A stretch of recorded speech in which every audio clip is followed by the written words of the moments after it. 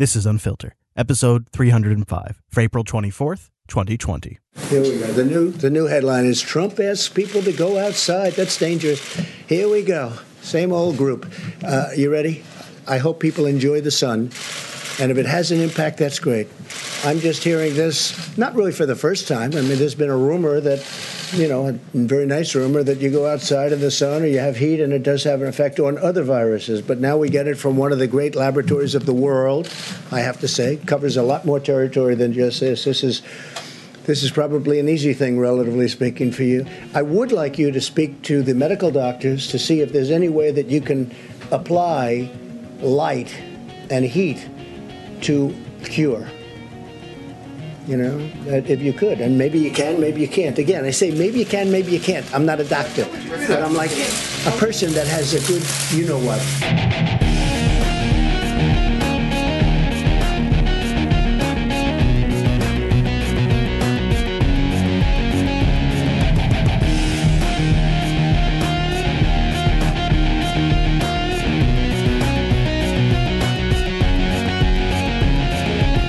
Hello, friends, and welcome into 305 of your Corona Counseling Cast. My name is Chris, and that was a heck of an intro clip. We'll get to that more in a little bit.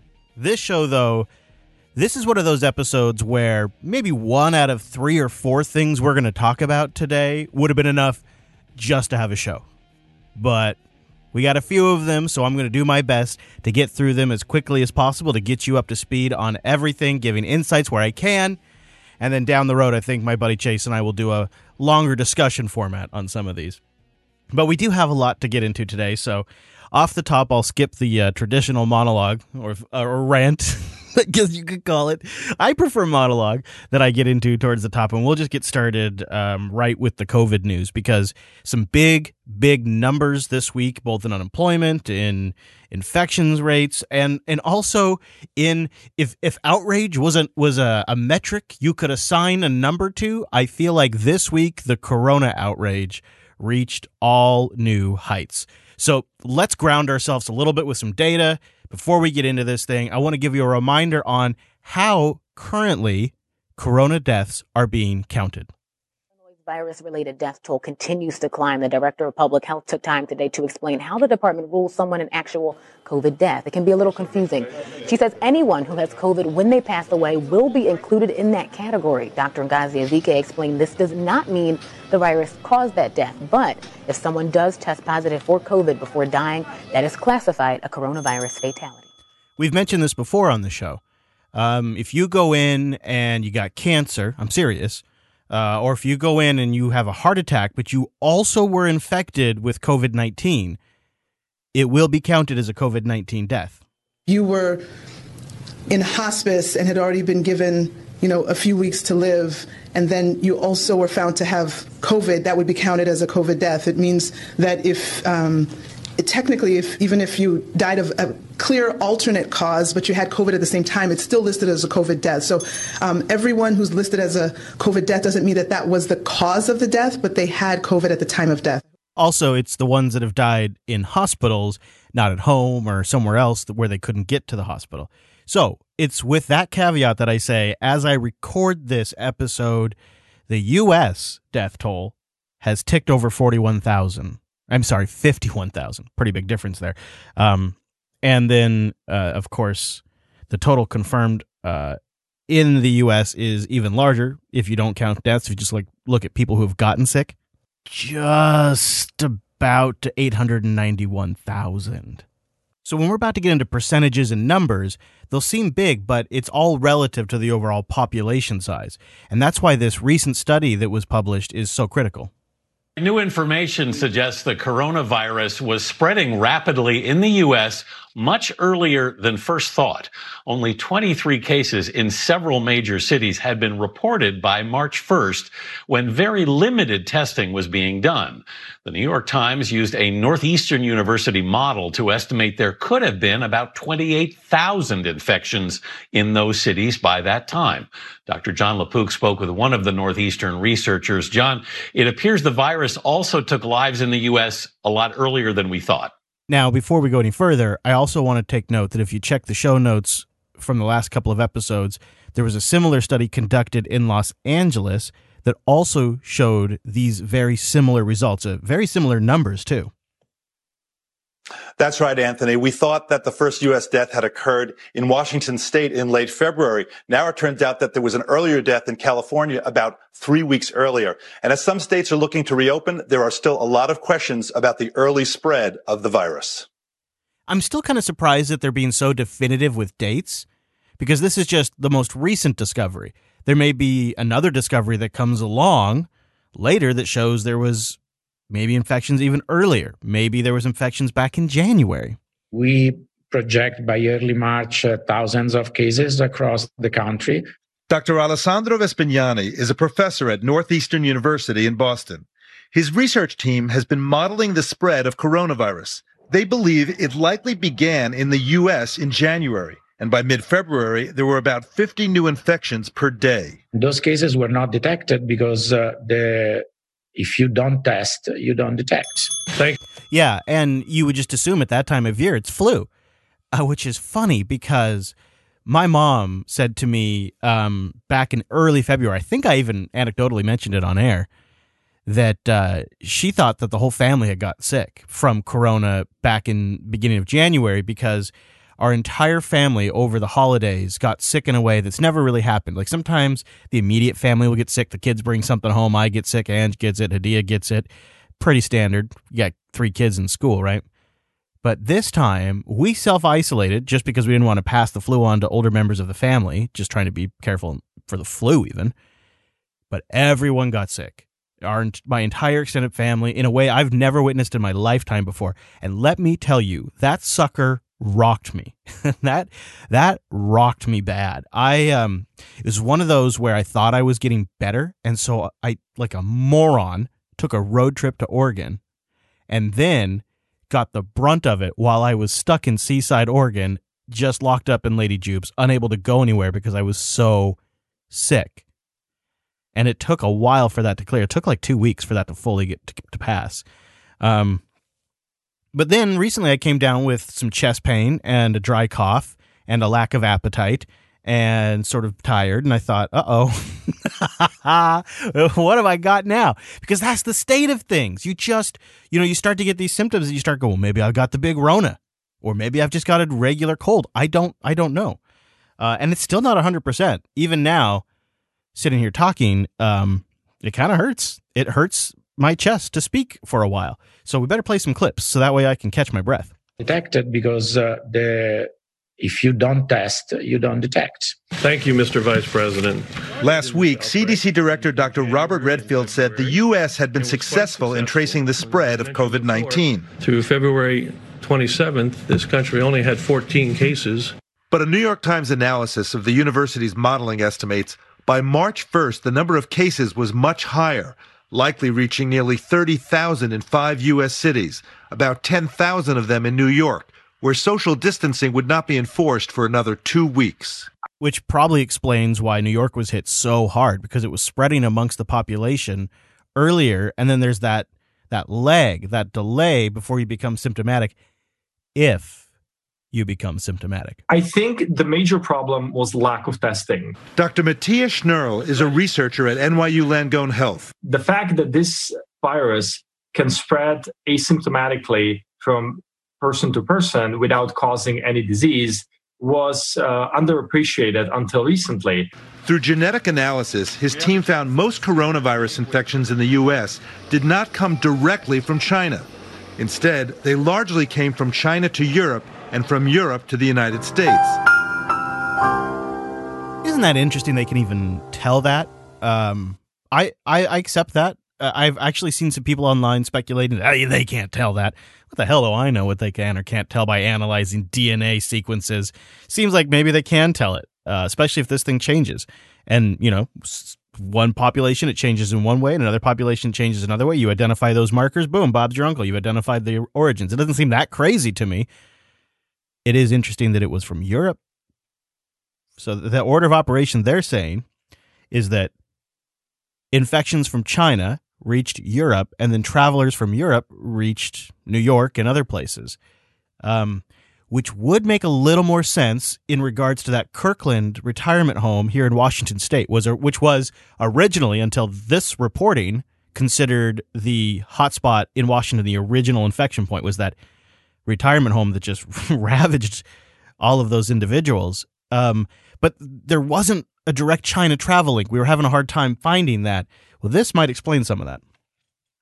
Could be that it did, in fact, originate in China, but was spread around the world, and it came from multiple places, like a true worldwide pandemic. Instead, they largely came from China to Europe and from Europe to the United States.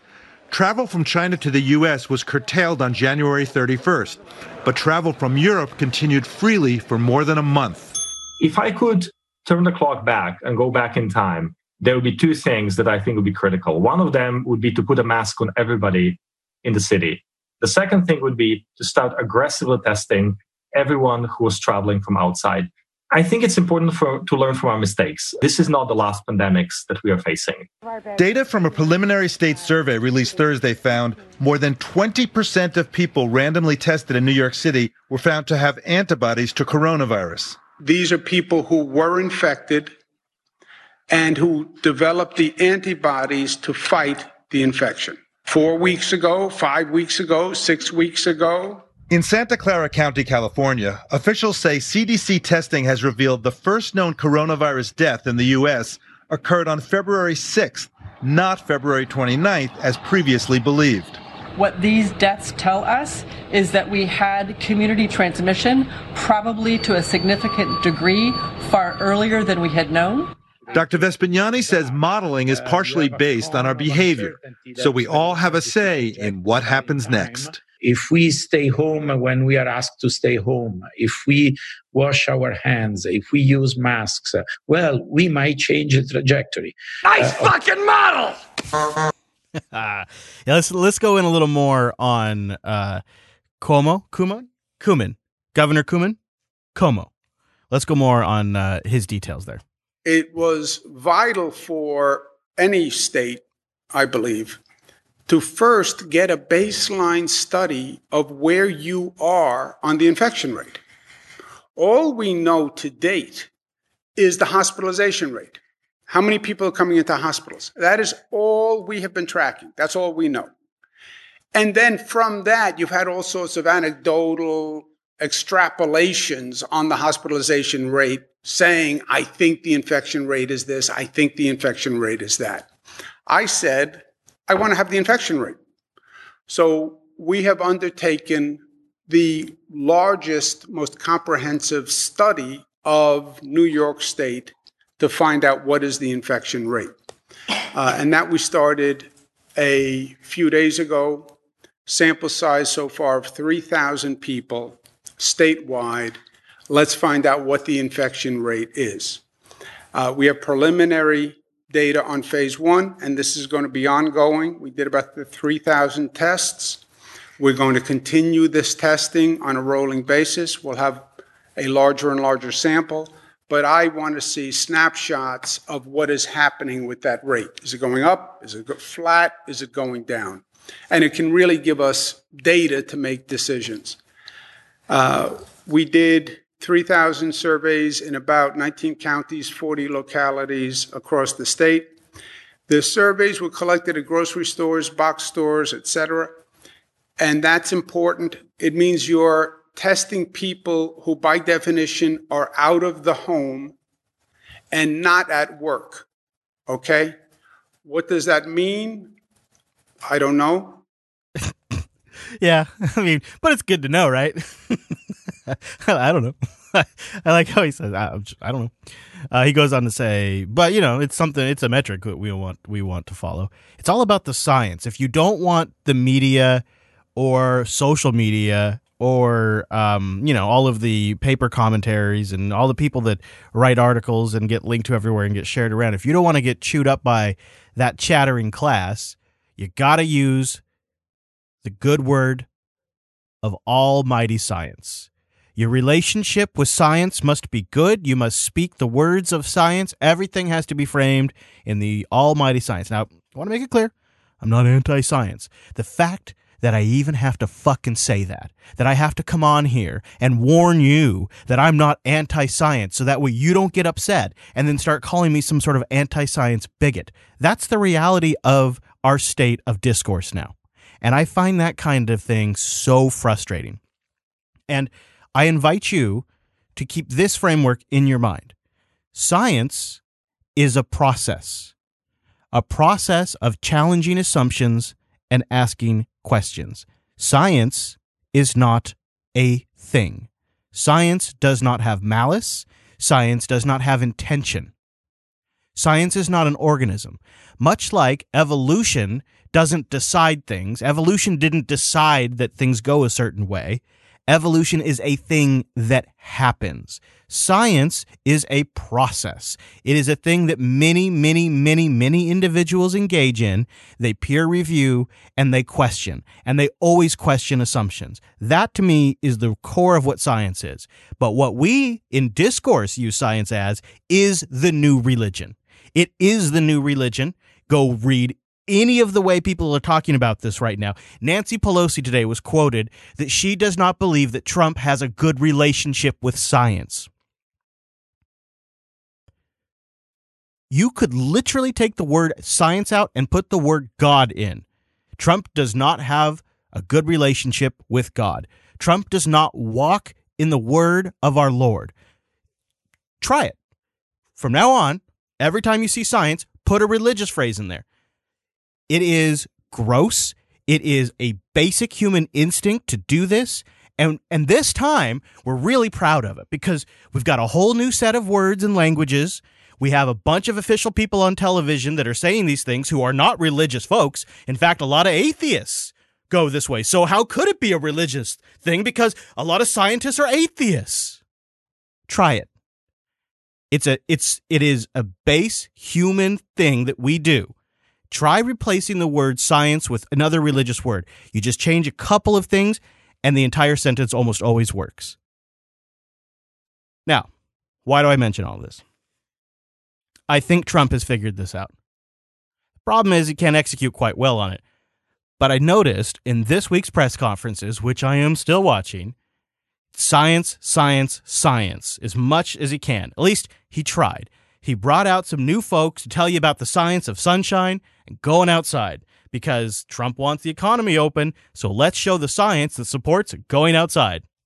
With the sun, if it's on somebody's hands, right, and they haven't touched their face and all of the things, and it's exposed to the sun. I know, but if they're outside, right, and their hands are exposed to the sun, will that kill it as though it were on a piece of metal or something else? I don't want to say it will at the same rate because it's a non-porous surface, but what we do know is that we looked at the worst case scenario, and the virus lives longer on non-porous surfaces. So porous surfaces, it doesn't live quite as long. So in theory, what you said is correct. This is sort of semi-non-porous, right? Yes, right? Yes, Mr. President. And then again, another angle at the science attempt here. How much more research, how much more time would it take to have conclusive results that could be used here? You said these were emerging results. We first were able to receive the virus back in February is when we started testing. And it is a science-based approach. Science is a process. The doctor can attest to that. It doesn't necessarily line up with goals and targets and other things. It is what it is. But we are now starting to get results. And we're every week or 2 weeks, we're starting to find out something new and something different. And in talking to the task force and the vice president, he's already asked us to come to him every time we come up with some new discoveries that we could share to the public. So going pretty well, you know. The whole science angle was working, UV light, getting people outside. Turns out the outside conditions are great for killing the virus. This whole press conference was framed to have us talking like that. The only problem was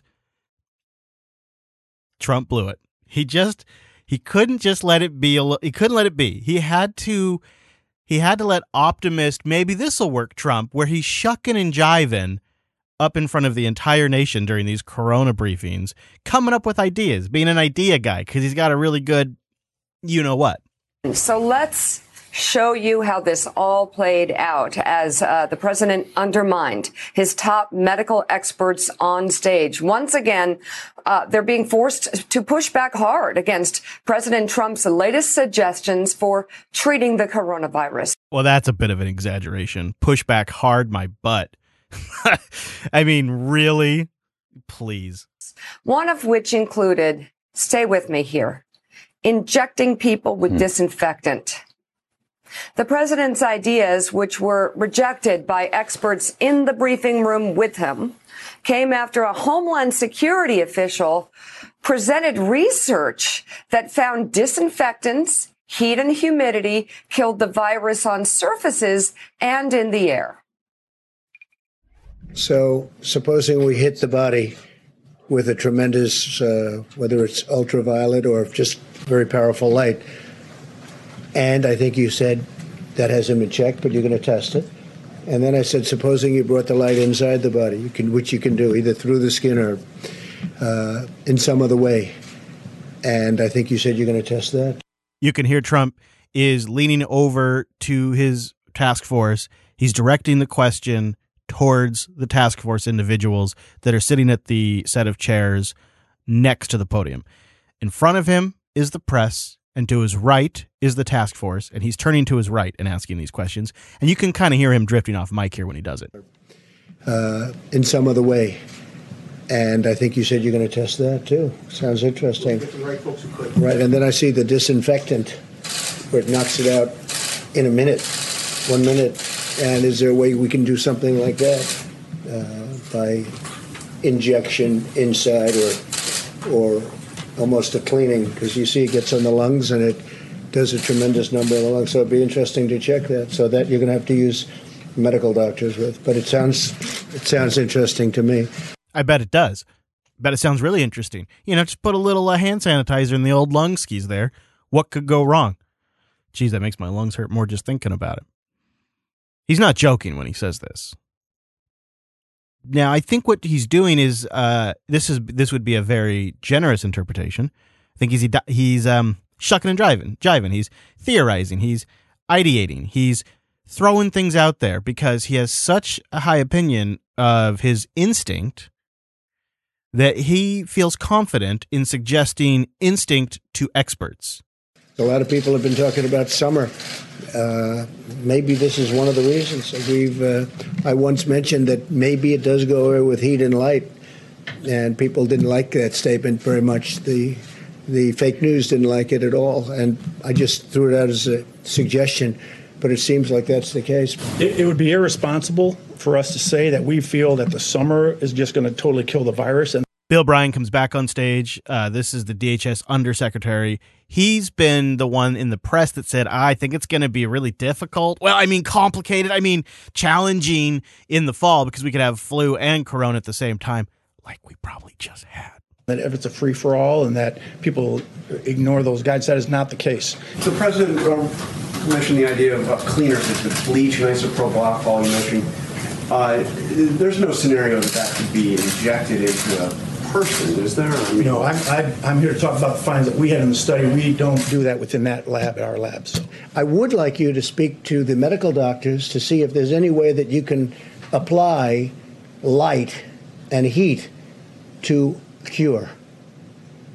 You know, if you could. And maybe you can, maybe you can't. Again, I say maybe you can, maybe you can't. I'm not a doctor.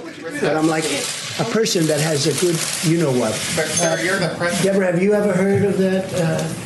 The heat and the light relative to certain viruses, yes, but relative to this virus? Not as a treatment. I mean, certainly fever is a good thing when you have a fever. It helps your body respond. But not as I've not seen heat or light. I think it's a great thing to look at. I mean, you know, okay. Respectfully, sir, you're the president, and people tuning into these briefings, they want to get information and guidance and want to know what to do. They're not looking for rumors. I'm the president, and you're fake news. And you know what I'll say to you? I'll say very nicely, I know you well. I know you well, because I know the guy. I see what he writes. He's a total faker. So are you ready? Are you ready? Are you ready? It's just a suggestion from a brilliant lab by a very, very smart, perhaps brilliant man. He's talking about sun, he's talking about heat, and you see the numbers. So that's it. That's all I have. I'm just here to present talent. I'm here to present ideas because we want ideas to get rid of this thing. And if heat is good and if sunlight is good, that's a great thing as far as I'm concerned. I wonder if he knows something's going off track when all of those cameras start clicking. I wonder if that's a signal like, oh, they're picking up on something here. That didn't sound like a joke to me. And then today, that was yesterday. Today, he said, oh, no, just totally was just being sarcastic, just up there joking, joking. About injections of disinfectant. They're quite provocative. No, I was asking a question sarcastically to reporters like you just to see what would happen. Now, disinfectant for doing this, maybe on the hands, would work. And I was asking the question of the gentleman who was there yesterday, Bill, because when they say that something will last 3 or 4 hours or 6 hours, but if the sun is out or if they use disinfectant, it goes away in less than a minute. Did you hear about this yesterday?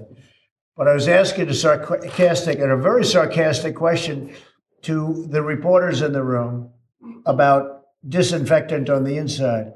But it does kill it, and it would kill it on the hands, and that would make things much better. That was done in the form of a sarcastic question to... No, it wasn't. Nope. I watched that, and I watched this, and it wasn't sarcastic. You were turning to the doctors, and you were asking them. You were not asking the press. You weren't even necessarily responding to a specific question. What they asked you were follow-up questions to the statement about injecting that into somebody's lungs. You did suggest that. And I guess the alternative is, are you just making jokes? About disinfectant on the inside. But it does kill it, and it would kill it on the hands, and that would make things much better. That was done in the form of a sarcastic question to the reporters. But you were asking your medical experts to look into it. Were you being sarcastic with them? To look into whether or not sun and disinfectant on the hands, but whether or not sun can help us. Because, he came in yesterday and he said they've done a big study. This is a study. This isn't where he hasn't done it. This is where they've come in with a final report. That sun has a massive impact. Then why would you be asking them to look into sun if they looked into sun and it was a massive report that said sun kills the virus? Then why would you be jokingly asking them about hand sanitizer but seriously asking them about sun? This story it's worse than an excuse my young children would come up with. It doesn't hold water. He came in yesterday and he said they've done a big study. This is a study. This isn't where he hasn't done it. This is where they've come in with a final report that sun has a massive impact negatively on this virus. In other words, it does not live well with humidity, and it doesn't live well with sunlight, heat. It doesn't live well with heat and sun and disinfectant. And that's what I brought out. And I thought it was clear. Okay, anything else? Not so clear, actually. So the most charitable interpretation then, as I like to do when possible, is that our president thinks he's a fucking stand-up comedian. That's what that means, is our president thinks he's a stand-up comedian, and he's up there in these Corona Task Force briefings, and he's making jokes? The hell is that? What the hell is that? Here's one for you, Mr. President. 50,000 Americans walk into a bar and they get coronavirus. Not very funny, is it? It's not a joking matter. And he wasn't joking. And I don't know how to interpret that. I'd like to know what you think of that. Is that one of the scariest things you've ever heard him say? Is it not crazy? Am I missing something? Unfiltered.show/Discord. Let me know in the general thread or in the COVID-19 thread. Let me know what you guys think. Because that, to me, mind blower right there. Now, in all fairness, the UV light stuff, he's also been getting busted over, saying, oh, he's so crazy, UV light, ha, ha, ha. Look at the man. He's obviously got a good tan going, and he hasn't gotten sick. Hey-oh, maybe there's something there. Actually, no, there is something there with the UV light thing. You can actually, it's really early, but they are actually working on a way to deliver UV light to the lungs. Maybe this is something I should look into. Now, the president is right about something else he talked about, and that is the potential for introducing ultraviolet light into the body. In fact, in just the last few days. A company called A2 Bioscience, in conjunction with Cedars-Sinai Hospital, has unveiled a new device that works in conjunction with a ventilator tube. Basically, it puts an LED UV light down through your mouth, your throat, and into the trachea, where the principle is that the ultraviolet light will shine as the air is being pumped into the lungs and will help to destroy coronavirus and other bacteria. It's not in wide use again. It's brand new, but on that front, the president was right. That actually sounds kind of legit, doesn't it? That's cool tech. That's the problem here, is sometimes when Trump's up on the podium, he'll say something that sounds ludicrous, but it's simply because, well, he's the president of the United States, and sometimes the White House knows about something before the general public does. Shocker! Sometimes they know about a cure or a test or something that some wacko scientist is working on before the rest of us do. And then, of course, he gets just ridiculed for it. And then sometimes he says dumb crap like, let's inject disinfectant into the lungs, and that's not a secret heads up that he got. That's just him saying random crap. I've known guys like Trump. Everything's positive with these guys. Everything's great. Seems to be a common thing amongst narcissists, actually. But like Trump always says, he's not a doctor. I'm not a doctor, but I'm like a person that has a good you-know-what. Yeah. Not a doctor. He's just got a good you-know-what. And he likes to use that you-know-what. This was a really, really, really weird press briefing. Because before it even started, I was like, jaw dropped. What the hell is going on? Before it even started, when they were just setting up, there was a hot mic. You've probably heard this audio because it's taken off everywhere, but I think it's worth capturing here just so we have it on the people's record.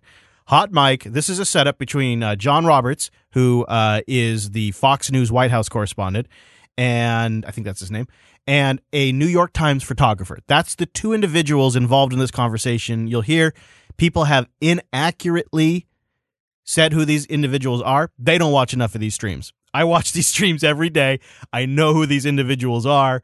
I've identified them. And what you will hear in this clip is very strange. Two things really stand out to me. What's up, Barry? All right, man. Where do you go, baby? So he walks in as the, John Roberts walks in as the photographer is setting up. Take out the mask, Doug. The case fatality rate's like 0.1 to 0.3 according to USC. Is it really? That's reassuring. USC. Everybody here's been vaccinated anyway. Okay, let's break this down. He walks in, says you can take off that mask. He refers to the study done in California, which I referred to earlier myself, and says the mortality rate's way lower than we thought. You can go ahead and take that mask off. I'll get to the vax thing here in a second, but just to back that up, by far the most interesting thing about both the California study and the New York study is that it was a lot higher positive rate than they expected, which means a lot less people are dying from this than they expected. Now, we need more data to really bear this out. It can't just be a couple of studies. We need a lot more studies, and we need continuous testing for a while before we get a full data set. But it is starting to look that way, and this is one of these studies they're discussing. I'm going to hit it over again so you can hear the whole thing as he walks in, because it all happens really fast. Hey, take that mask off. And then, I don't know if this was a joke, if this was somebody being funny, but saying that everybody in there had been vaccinated already. Well, that's not very funny. Maybe I'm just not in a joking mood today, but these jokes aren't landing with me, guys. What's up, Barry? All right, man. Where do you go, baby? You can take out the mask, Doug. The case fatality rate's like 0.1 to 0.3 according to USC. Is it really? That's reassuring. USC. Everybody here's been vaccinated anyway. USC and LA County Public Health come out with a study. They found that there are 7,000 cases in California, but they really believe that there are anywhere from 221,000 to 442,000 people who were infected. Okay. The vax thing, I don't know what to do with that. I'm going to chalk that up to a joke.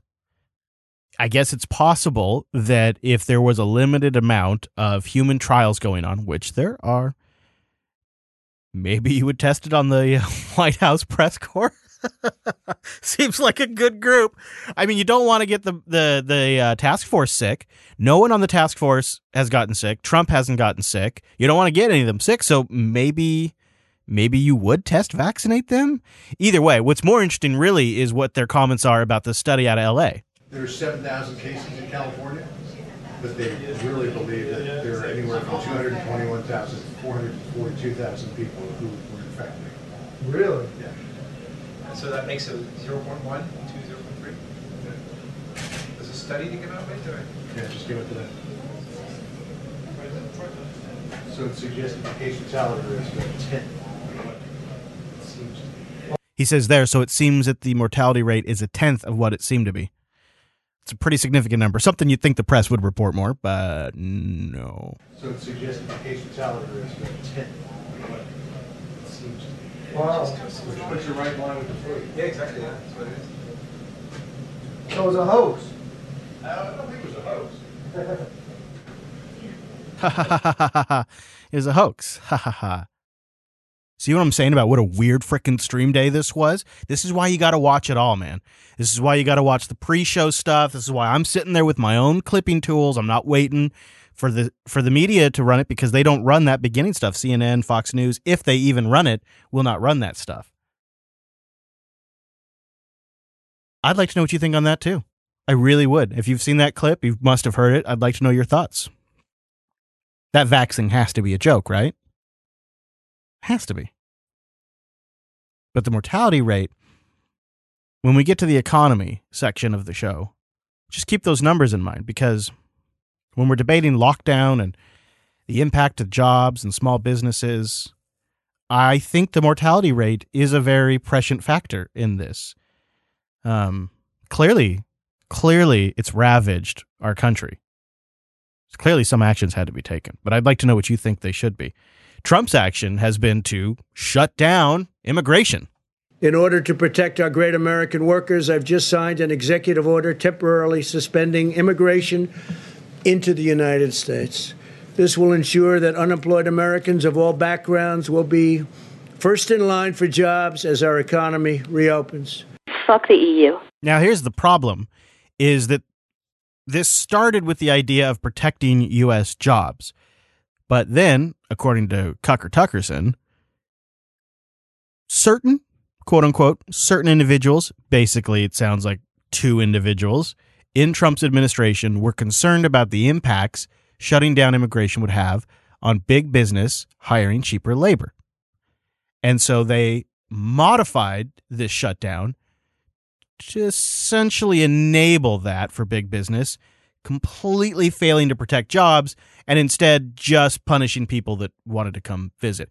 You can find the expanded clip online, but I'll play you a choice section of it.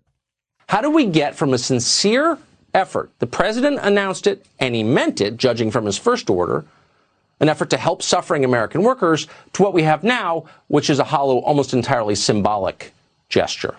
We talked to a lot of people about this today in Washington, a lot. And here's the story. Apparently, key White House aides were afraid of angering corporate leaders. For example, Apple CEO Tim Cook. Someone actually said that. What will Tim Cook think? Officials from the Department of Labor and the Council of Economic Advisors pushed for the vast guest worker exemption. They argued that the unemployment benefits in the coronavirus stimulus bill were so generous that American citizens would refuse to go back to work because it was easier just getting a government check. And so we have to bring in more foreigners.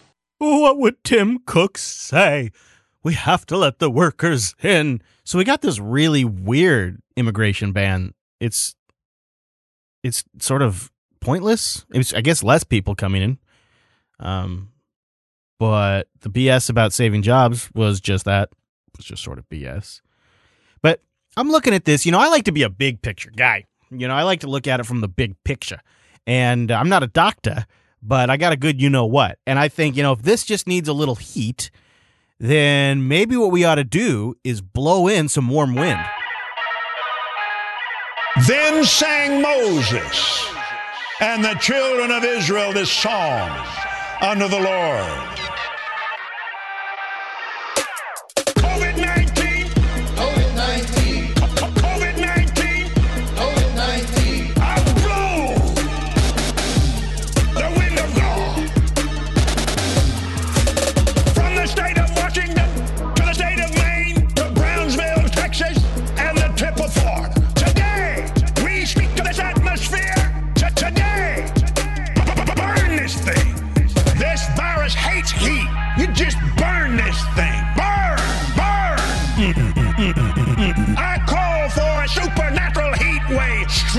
hell. Burn! COVID-19! COVID-19! COVID-19! COVID-19! You gotta go look at this Kenneth Copeland video on YouTube. The original is great, but then of course the remix is really choice. Out of here! Now! Burn! You don't do it! You don't do it! You don't do it! You get out of here! Burn this thing! It's a lot better, though, if you can see his creepy face. I do recommend, as a little after-show homework, you go check that out. I've also been following what the Apple and Google plans are for contact tracing. Speaking of Tim Cook, he held talks with European commissioners late this week regarding the upcoming contact tracing framework that Apple and Google are jointly collaborating on. I'll have a link in the show notes for more information on that. But essentially, the contact tracing framework will be deployed as an update to Google Play services on Android and as an iOS software update for Apple devices. Apple said it wants to make the technology available to as many people as possible, or at least every active Apple device that has the appropriate Bluetooth stack. So there will be updates for iOS 12 and 13, is the implication here. The operating system will prompt users if they want to participate in the contact tracing. So when you install your next phone update or Google Play updates, which will just happen automatically, you're going to get a prompt. Do you want to participate in the tracing? So you have a moment that is about to come to you where you're going to have to make a decision. What are you going to do? I'm curious. I like when your actual information, and there's a positive side, I would assume, because you would also be alerted if you've been exposed to somebody. So maybe that would be tempting. Will you enable it? You'll have to install a third-party app now for your region that will work with this set of APIs that the platform vendors have created. However, in phase 2, which will happen months later, Apple and Google will build some parts of these apps directly into the OS. So you won't have to download an app from the App Store or from the Play Store to actually get proximity alerts and get this stuff. Right now, it's an OS level thing and a third-party app thing. Well, eventually it'll all be an OS thing. Are you going to do it? I thought I was going to say no immediately. I guess my stance is I'd still like to fully understand the technology better. And I am looking for more information on exactly how it's implemented. If, like, the number one thing I'd like to know is there any way to collect Bluetooth MAC addresses with this? If these beacons are going off, if I had a Linux laptop with a Bluetooth chip in it or a rooted Android phone, could I detect all of the things that are chattering, that are broadcasting? And then could I start to correlate that information? That's what I'd like to know. I just don't feel like I have enough information to make that choice yet. But I'd like to get a conversation going. Maybe you guys can help me work it out. Again, unfiltered.show/Discord. There's a lot to talk about this episode. 305's got a lot going on, just like the economy does, and a lot of unemployment numbers keep rolling in. Department has just released unemployment figures for last week. CNN chief business correspondent Christine Romans has the numbers. So, Christine, tell us what they are. Another awful week. 4.4 million jobs, 4.4 million people filed for the first time for unemployment benefits in the week. And when you look at the last 5 weeks, more than 26 million people, 26.4 million people have gone to their state unemployment offices or websites and filed for the first time for jobless benefits. To put that into context, the pandemic has wiped away all of the jobs created, all the job gains since the Great Recession. And just in these past 5 weeks, some 16% of the labor market have filed for unemployment benefits. This is essentially a job market that is broken. This is what it looks like when you stay at home. You've got all these people losing their jobs and waiting in wait mode now to see what the next move will be and when the economy can start to reopen. The hope, of course, is that this is temporary, but we just don't know the next moves. I'm covered in Jesus' blood. Because I'm covered in his blood. Thank you very much. And so is that the unemployment rate right now? 16%, you're saying? And what's the historical context? Would be elite. I mean, look, we clearly have an unemployment rate today that is the highest it's been since the Great Depression. This is far worse than the Great Recession. This is worse than 1982. No real playbook for it as well. I mean, there are some concerns that the economic figures aren't even capturing all the people who've been sidelined by this just yet. I just can't. Whew, those are some sobering numbers.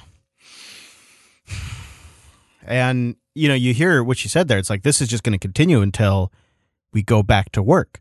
But of course, there's that contention of getting people more sick, creating a second wave. And it's that essential battle that now plays out.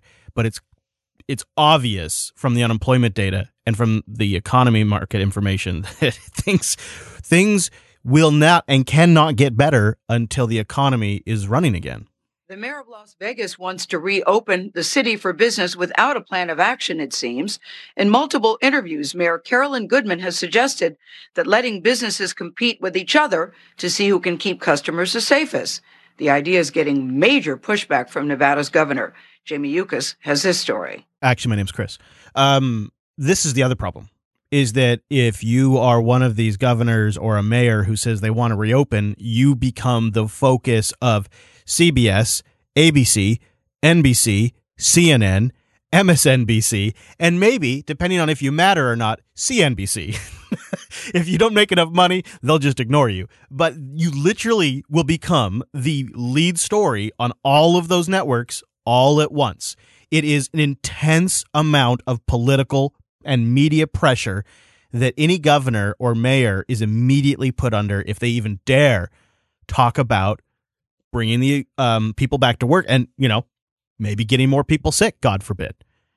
So it leaves us with all of these crazy solutions. But the challenge here is we keep talking about oil companies and we keep talking about restaurants and small businesses and the service industry. But the actual frickin' states themselves are getting to the point where they may need to declare bankruptcy. If that happens, it will create a collapse slide effect like nothing I've ever witnessed in my life. And that's why when you got asshats like Mitch McConnell saying, just let the blue states file for bankruptcy, what could go wrong? You really got to start to worry. I would certainly be in favor of allowing states to use the bankruptcy route. It saves some cities. All right, well, that was Senate Majority Leader Mitch McConnell facing backlash now after saying that he favors allowing states to declare bankruptcy, rejecting calls for a federal bailout of states that are struggling to pay their bills amidst the pandemic. It's just blue states, right? It's just, right? Wait, what? As soon as the Senate passed it, this current bill, Senator Mitch McConnell goes out and he says maybe the states should declare bankruptcy. Okay? This is one of the really dumb ideas of all time. I said to my colleagues in Washington, I would have insisted that state and local funding was in this current bill because I don't believe they want to fund state and local governments. And not to fund state and local governments is incredibly short-sighted. They want to fund small business, fund the airlines. I understand that. But state and local government funds police and fire and teachers and schools. Well, and just not to mention, having states go bankrupt would just be devastating. And if you're printing trillions, how does that not get worked out? How does that not happen? And we've got to act soon because they don't have much income with everybody out of work. And the other big factor, oil prices being in the can as well as in the can and demand being so low, there's all kinds of state tax revenues that they are not earning on sales tax, on all kinds of things. But more importantly, on that precious, precious oil, man, that's where they get all kinds of state money. Talked a lot about how states and local budgets are being strained by fighting the pandemic. The collapsing price of oil could also be a body blow to states that depend on oil production. Thousands of jobs and billions of dollars in tax revenue are at stake here. Scott Cohn joins us live with that story. Morning, Scott. Yeah, really a 1-2 punch, Sarah, to continue your metaphor. The basic math is really cruel. If you think about it, for most in the oil business, producing a barrel of oil right now is a losing proposition.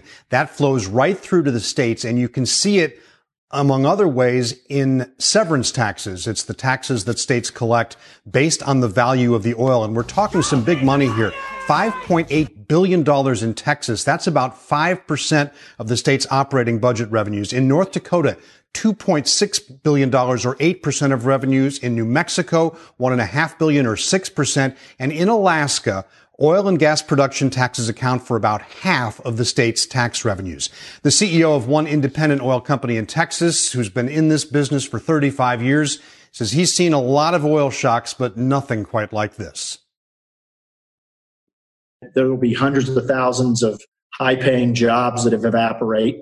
The question is, will they ever come back? But secondarily, you'll see, I think you'll see half the number of companies in this industry 2 years from now. Yeah, I was just saying that same thing. It's clearly what's going to happen is the financially solid companies will absorb the smaller ones, and we will see over time consolidations like we see in all industries. And when has that ever really been great for consumers? Not really ever, huh? But it'll be good for them. Or good for the Saudis, whoever ends up buying it up. Of course, the Saudis right now are a little busy just buying cruise liners, I suppose. There is talk of an oil company relief bill. I think that would have all kinds of other ramifications, and it just seems like there's so many other important things that we could be cutting and printing money for than the frickin' oil companies. Why don't we write a check to the tobacco companies too while we're at it? Just get everybody a nice bailout. Meanwhile, small businesses, well, they get a little bit more money, not much. The Paycheck Protection Program, the PPP, has been slightly refunded, or as they like to say, refilled. We're gathered today for a very historic bill signing that will provide vital financial relief to American workers and families. We're grateful to be joined by Vice President Mike Pence, and also with us are Secretary Steve Mnuchin, Administrator Jovita Carranza, Senators Roy Blunt, John Cornyn, Dan Sullivan, as well as Leader Kevin McCarthy and Representative Steve Scalise and Liz Cheney. We appreciate you all coming. This is what a lot of people are calling Stimulus Bill 3.5. There's a few names going around for it right now. It's not nearly as much money, but it's, after essentially them flailing for a week, it's something. Very big moment. I want to thank Congress for answering my call to pass this critical funding. And the bill includes, as you probably know, you've been watching it over the last week as it matured until this point, $320 billion to refill the Paycheck Protection Program, helping keep millions and millions of American workers on the payroll. Great for small businesses, great for the workers. $30 billion to the Paycheck Protection Funds will be reserved for small financial institutions, including those that serve minority and distressed communities, extending vital relief to thousands of African American and Hispanic American small business owners and their employees. So that's $30 billion of the Paycheck Protection Funds, and that's really having to do very much with extending vital relief. I'm a little more skeptical. I think that $30 billion is basically what's been set aside for the small businesses, and the other $300 billion will just get used up by all the large corporations, just like the last round did. So if you're a small business, get in, get fast, because there's not a lot to go around. There's technically even less this time, if I'm right in my supposition here, which is just a guess. I've really done quite the job of coming across as a hardcore let's reopen the economy guy in this episode. And I want to make it clear that I'm not. I think it's a balance. I think if you were to ask most of the public, I think a lot of them would be willing to opt to take the risk. And maybe it'll come to that. People will say, okay, I'll do the testing. I'll wear the mask. Let me go back to work. Maybe that's what it'll be. I don't know yet. But your good buddy, Senator Rand Paul, makes a pretty good point. Can't really argue that if you give people money, but you're not letting them go out and shop, It's not really going to stimulate anything. Mr. President, the senator from Kentucky. No amount of money, not all the money in China, will save us from ourselves. Our only hope of rescuing this great country is to reopen the economy.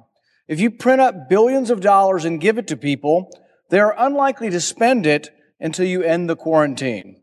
The good news, though, is that the scientific community finally has facts instead of conjecture. The question before us isn't do nothing or print endless amounts of bailout cash. The debate should now include the one choice that will get our economy growing again, reopening American commerce.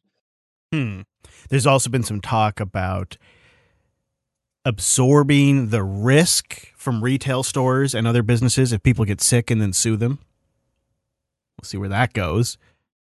Let's spend a moment, though, talking about the election before we wrap up, because I didn't get a chance to touch on some of this stuff last episode, and I'm running a little longer than I'd like, but I still want to get this stuff in.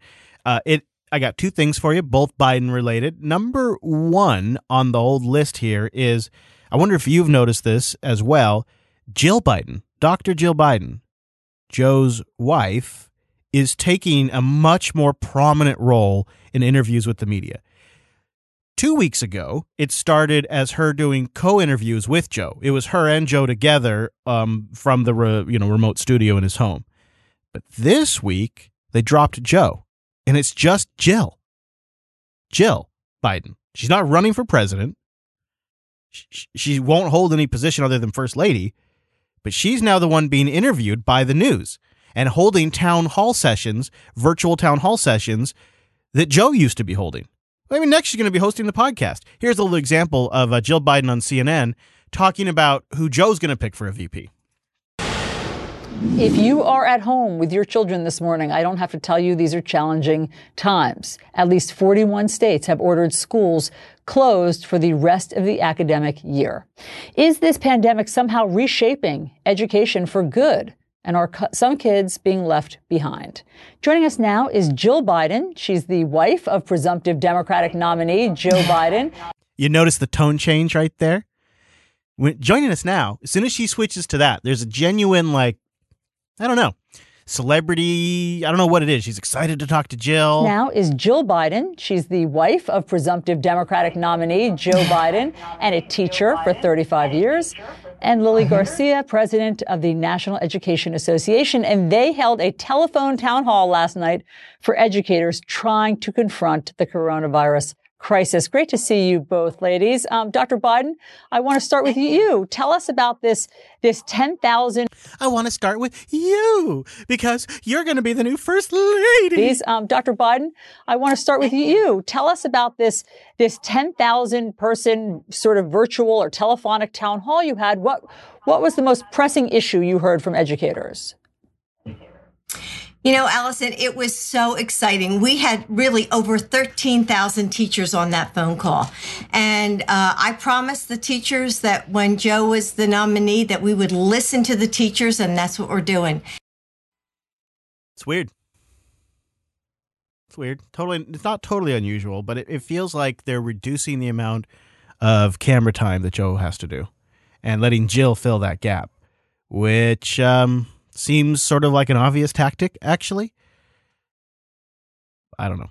Maybe Jill's going to be involved in picking the VP, too. Heck, maybe Jill will help Joe make decisions during tough times.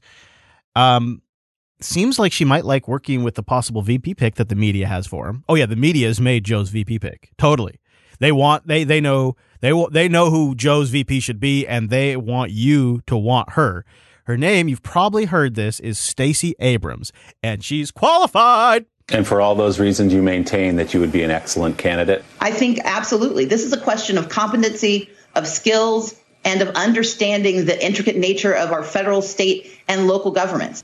Now, here we go. How about a little media mashup of Stacey Abrams getting interviewed in the last few weeks about the VP pick stuff? Skills and of understanding the intricate nature of our federal, state, and local governments. I believe I have the capacity, the competence, the skills, and the willingness to serve. I do have those experiences. I'm a very accomplished person who has experience on a realm of issues and has the capacity to do this job. I actually do have some foreign policy experience. I've never negotiated treaties, but I've actually done trade work. I'm a lifetime member of the Council of Foreign Relations. I would say that national experience can be measured in multiple ways. And the truth of the matter is what we want is capacity. We want competence and we want skills. I'm electable if I win, and I'm electable because I can win. Do you think the country will elect a woman president in the next 20 years? Yes. Do you think they'll elect you? Yes, that's my plan. I would be honored to be on the campaign trail as a running mate, but that is a process that you can't campaign for, and I'm not campaigning for. I'm just being straightforward. Just being honest. I'm not campaigning. I'm just saying I'm great. I would share your concern about not picking a woman of color because women of color, particularly black women, are the strongest part of the Democratic Party. What? I thought that was Barack Obama. That's what Nancy Pelosi said today. Huh. Well, I can't keep it straight. But it seems like they've made their pick. That was a little montage, and there's more. There's a lot more. What a bunch of news, huh? I have to say, I know I've mentioned it a lot, but it's really been making a difference in my day-to-day, and that is the Discord. It has just been so great. The one channel I'll check when I need a little smile is we made a dedicated memes channel. So that way you don't get blasted with all the silly memes in the other places, but when you're ready for a smile, there's some choice ones. There's some really choice ones in there. Like, the internet has gone full meme mode now with the big Rona. It's all about the memes, and they're at their peak right now. So you got to go check that out. Unfiltered.show/Discord. The Patreon will be returning soon. I'll have more information about that in not too long. Getting things set up behind the scenes to make that doable. I cannot wait to share those plans with you, but I got to make sure all our I's are dotted, our T's are crossed, because, I got a really good you-know-what, and I want to make sure that I get all that stuff done correctly. It's the one advantage to having been on the internet, getting a little bit older, is I can be a little bit more patient, be a little more diligent, and do it right. That's the lessons I've learned from the last 296 or whatever it was episodes that we did. I learned that lesson. Anyways, thanks so much for joining me on this here episode of The Unfiltered Show. Links that helped inform my commentary can be found at unfiltered.show/305. I'll be back next week with more news. Have a great weekend, and I'll see you then.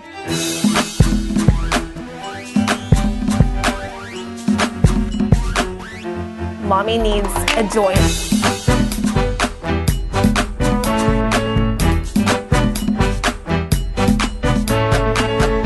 Snitches get rewards.